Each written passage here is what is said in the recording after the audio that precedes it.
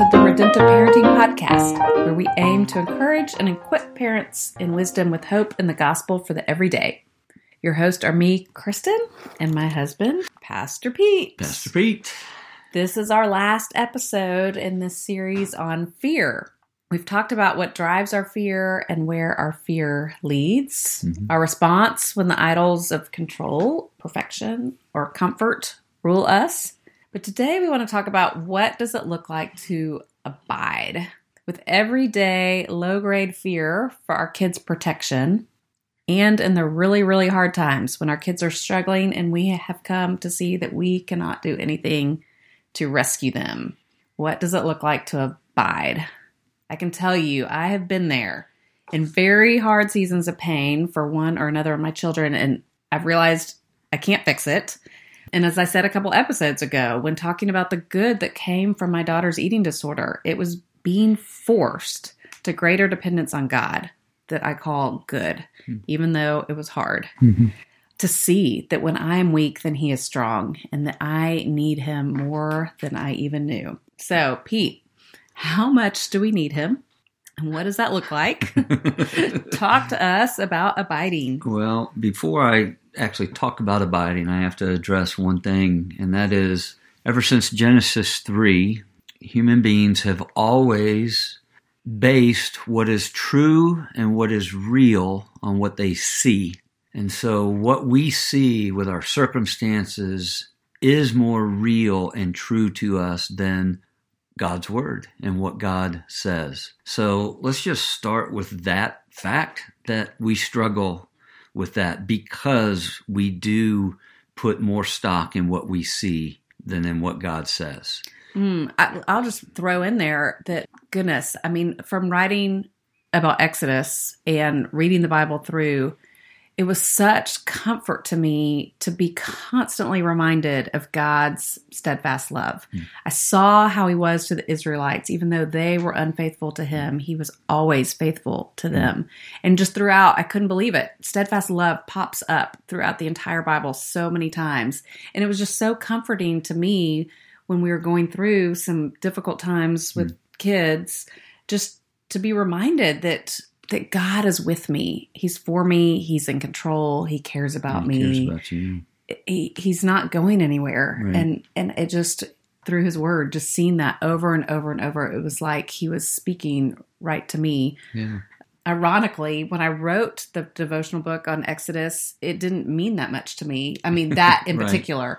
But then by the time it came out and we were going through a difficult time, I was like, oh my gosh, this is speaking right to me. Yes, and that's exactly it. And that's what God does at times. But there's a story in 2 Kings with Elisha where there are armies and kings that are coming against Israel. And one of Elisha's stewards is with him, and he sees the encampment of all of these armies amassed against Israel, and he's scared to death. And then Elijah turns to him and says, "Why are you afraid?" And he says, "Because look at how many of them there are. We are outnumbered." And then Elisha prayed and he said, "Oh God, open his eyes that he may see." And God did. He opened the steward's eyes and he saw this heavenly army, this host of angelic warriors who far outnumbered the warriors that were coming against Israel. And so that's our prayer when we look at God's word. We need him to open our eyes to see that what he says is more real than what we see. And so abiding, simply, when Jesus tells us in John 15, that's the go-to verse, "I am the true vine and my Father is the gardener." And then he says, "Abide in me and I in you. As a branch cannot bear fruit by itself unless it abides in the vine, neither can you unless you abide in me. I am the vine and you are the branches. Whoever abides in me and I in him, he will bear much fruit." And here's the key, "For apart from me, you can do nothing." So abiding in him is our main priority as Christians. When Jesus makes this statement that I am the true vine, this is one of his I am statements. So this is a gospel statement about who he is and what he came to do, because in the Old Testament, Israel was called the vine. And Israel was always required to bear fruit. And every time God would come and look at Israel, he would see that this vine is not bearing fruit, so he uprooted it. And so now Jesus, as the true vine, is the one who takes over that role. He is the one who bears the fruit now. It's his responsibility. Our responsibility is to be so intimately connected to him that we receive the nourishment from him, which then causes the fruit. So you abide in him by abiding in his word.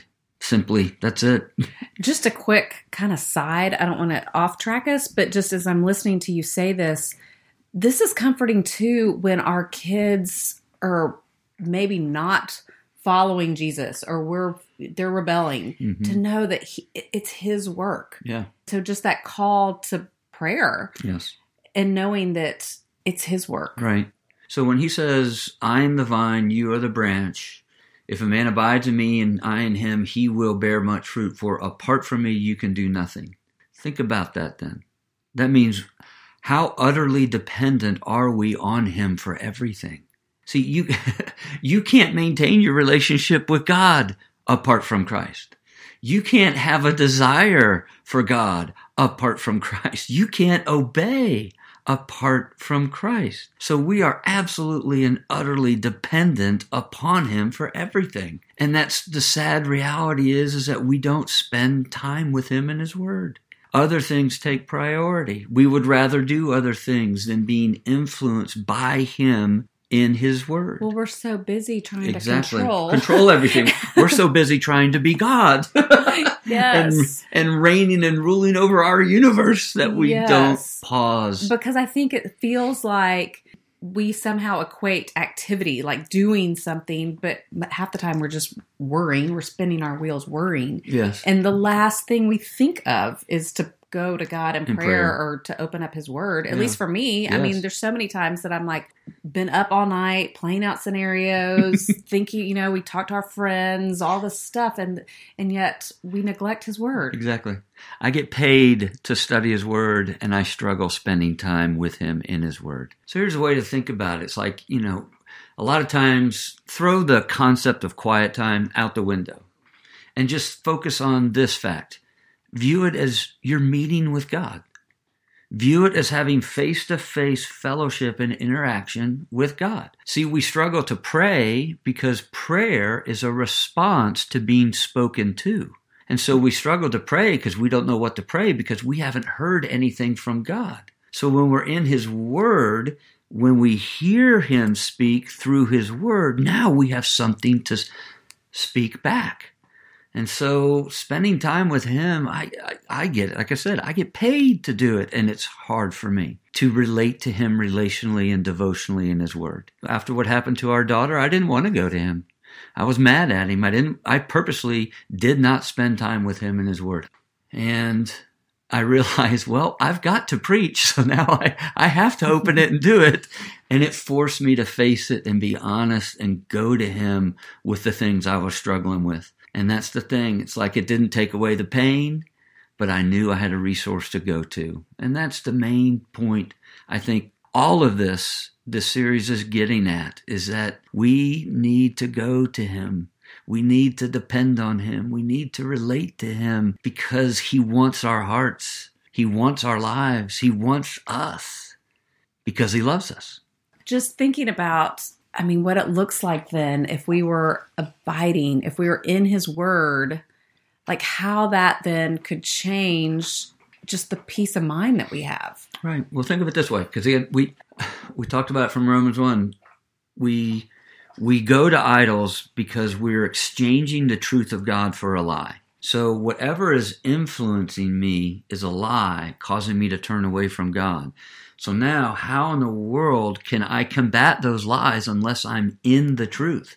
Unless I'm hearing the truth of God's word and what God says to be true about me. Because we need to be reoriented. Yes. Replace constantly the lies with the back. truth. Exactly. And it's not a one-time act. No, like we just said, it's constantly. And so constantly, in the good times and in the bad times. Gosh. That is our ammunition. And it does not take long for God to become unfamiliar to us.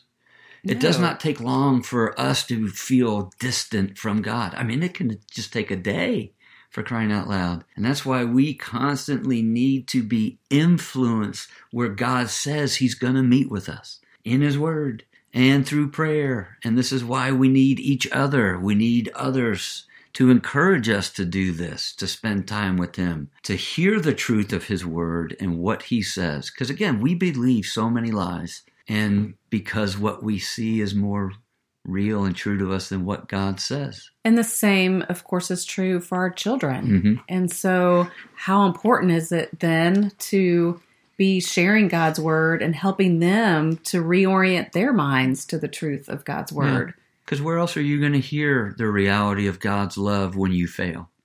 Man, we go back to that 1 John passage and how we started it all out. It says that perfect love drives out fear, because fear has to do with punishment. We struggle thinking that God doesn't love us because we think his love for us is dependent on our love for him.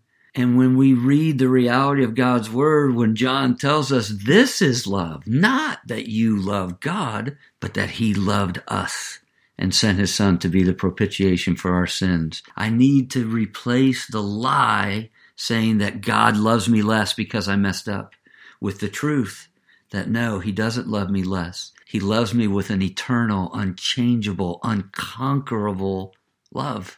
And when his love becomes more real to you, it drives out your fears because now you're able to rest. Yeah. I hope moms and dads listening, I mean, my prayer is that you would know God's love for you and that his love would drive out your fears and that would be how you help your children know their fears have been taken care of, that they know the love of God. Yeah. And where do we know that God loves us? Where do we find that out? In his word. And so specifically in the word, the one who came off the pages to take on flesh, to live the life that we were required to live, and then died the death that we deserved to die, receiving the punishment so that we could be pardoned, that we could be forgiven, so we could be embraced and accepted by God. I know that this is not easy.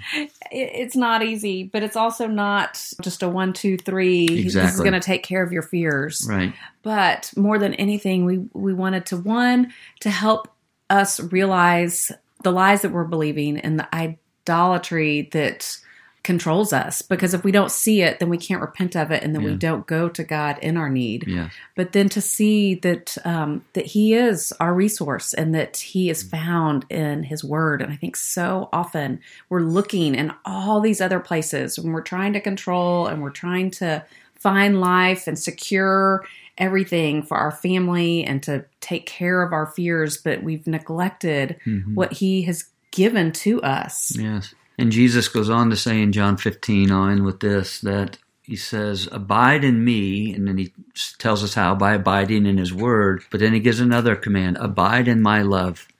And he tells his disciples this in verse 9, he says, the love that the Father has for me is the love he has for you. Let that sink in. The love that God has for his son is the same love he has for you. That's his love for us. Wow.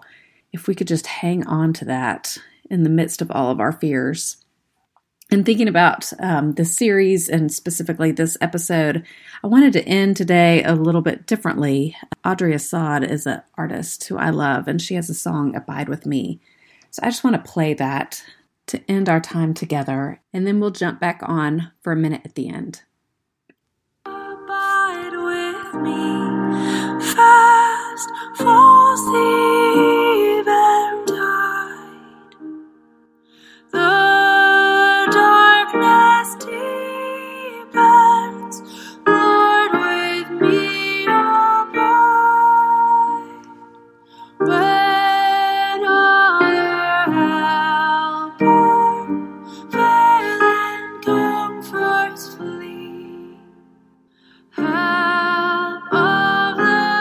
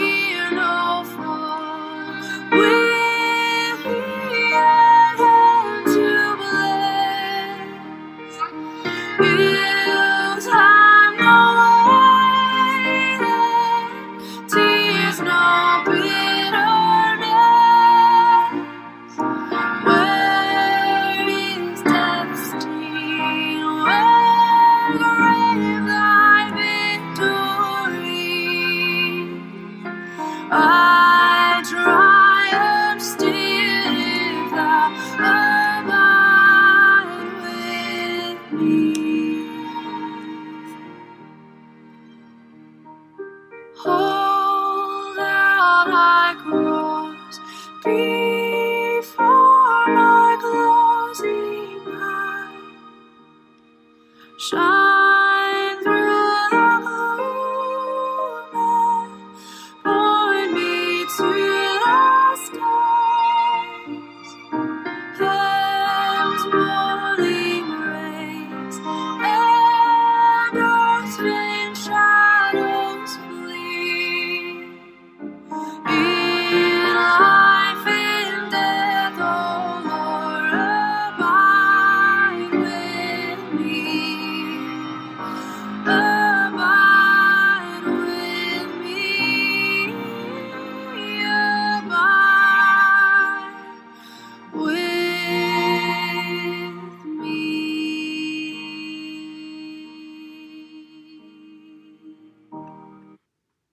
Ills have no weight, and tears no bitterness. Where is death's sting? Where, grave, thy victory? I triumph still, if thou abide with me. I just love those lines. And that's my prayer for myself and for you all, that we would be able to abide in him and remember that he is always with us. He never leaves us. He is steadfast in his loving faithfulness. So this concludes our series on fear. We do plan to be back, hopefully in the spring, late spring maybe, with a new series. And we'll maybe sprinkle in a few bonus episodes in between. Thank you for joining us. Would you share with a friend? And would you leave us an Apple Podcast review? We appreciate it. All right. All right. Thank you.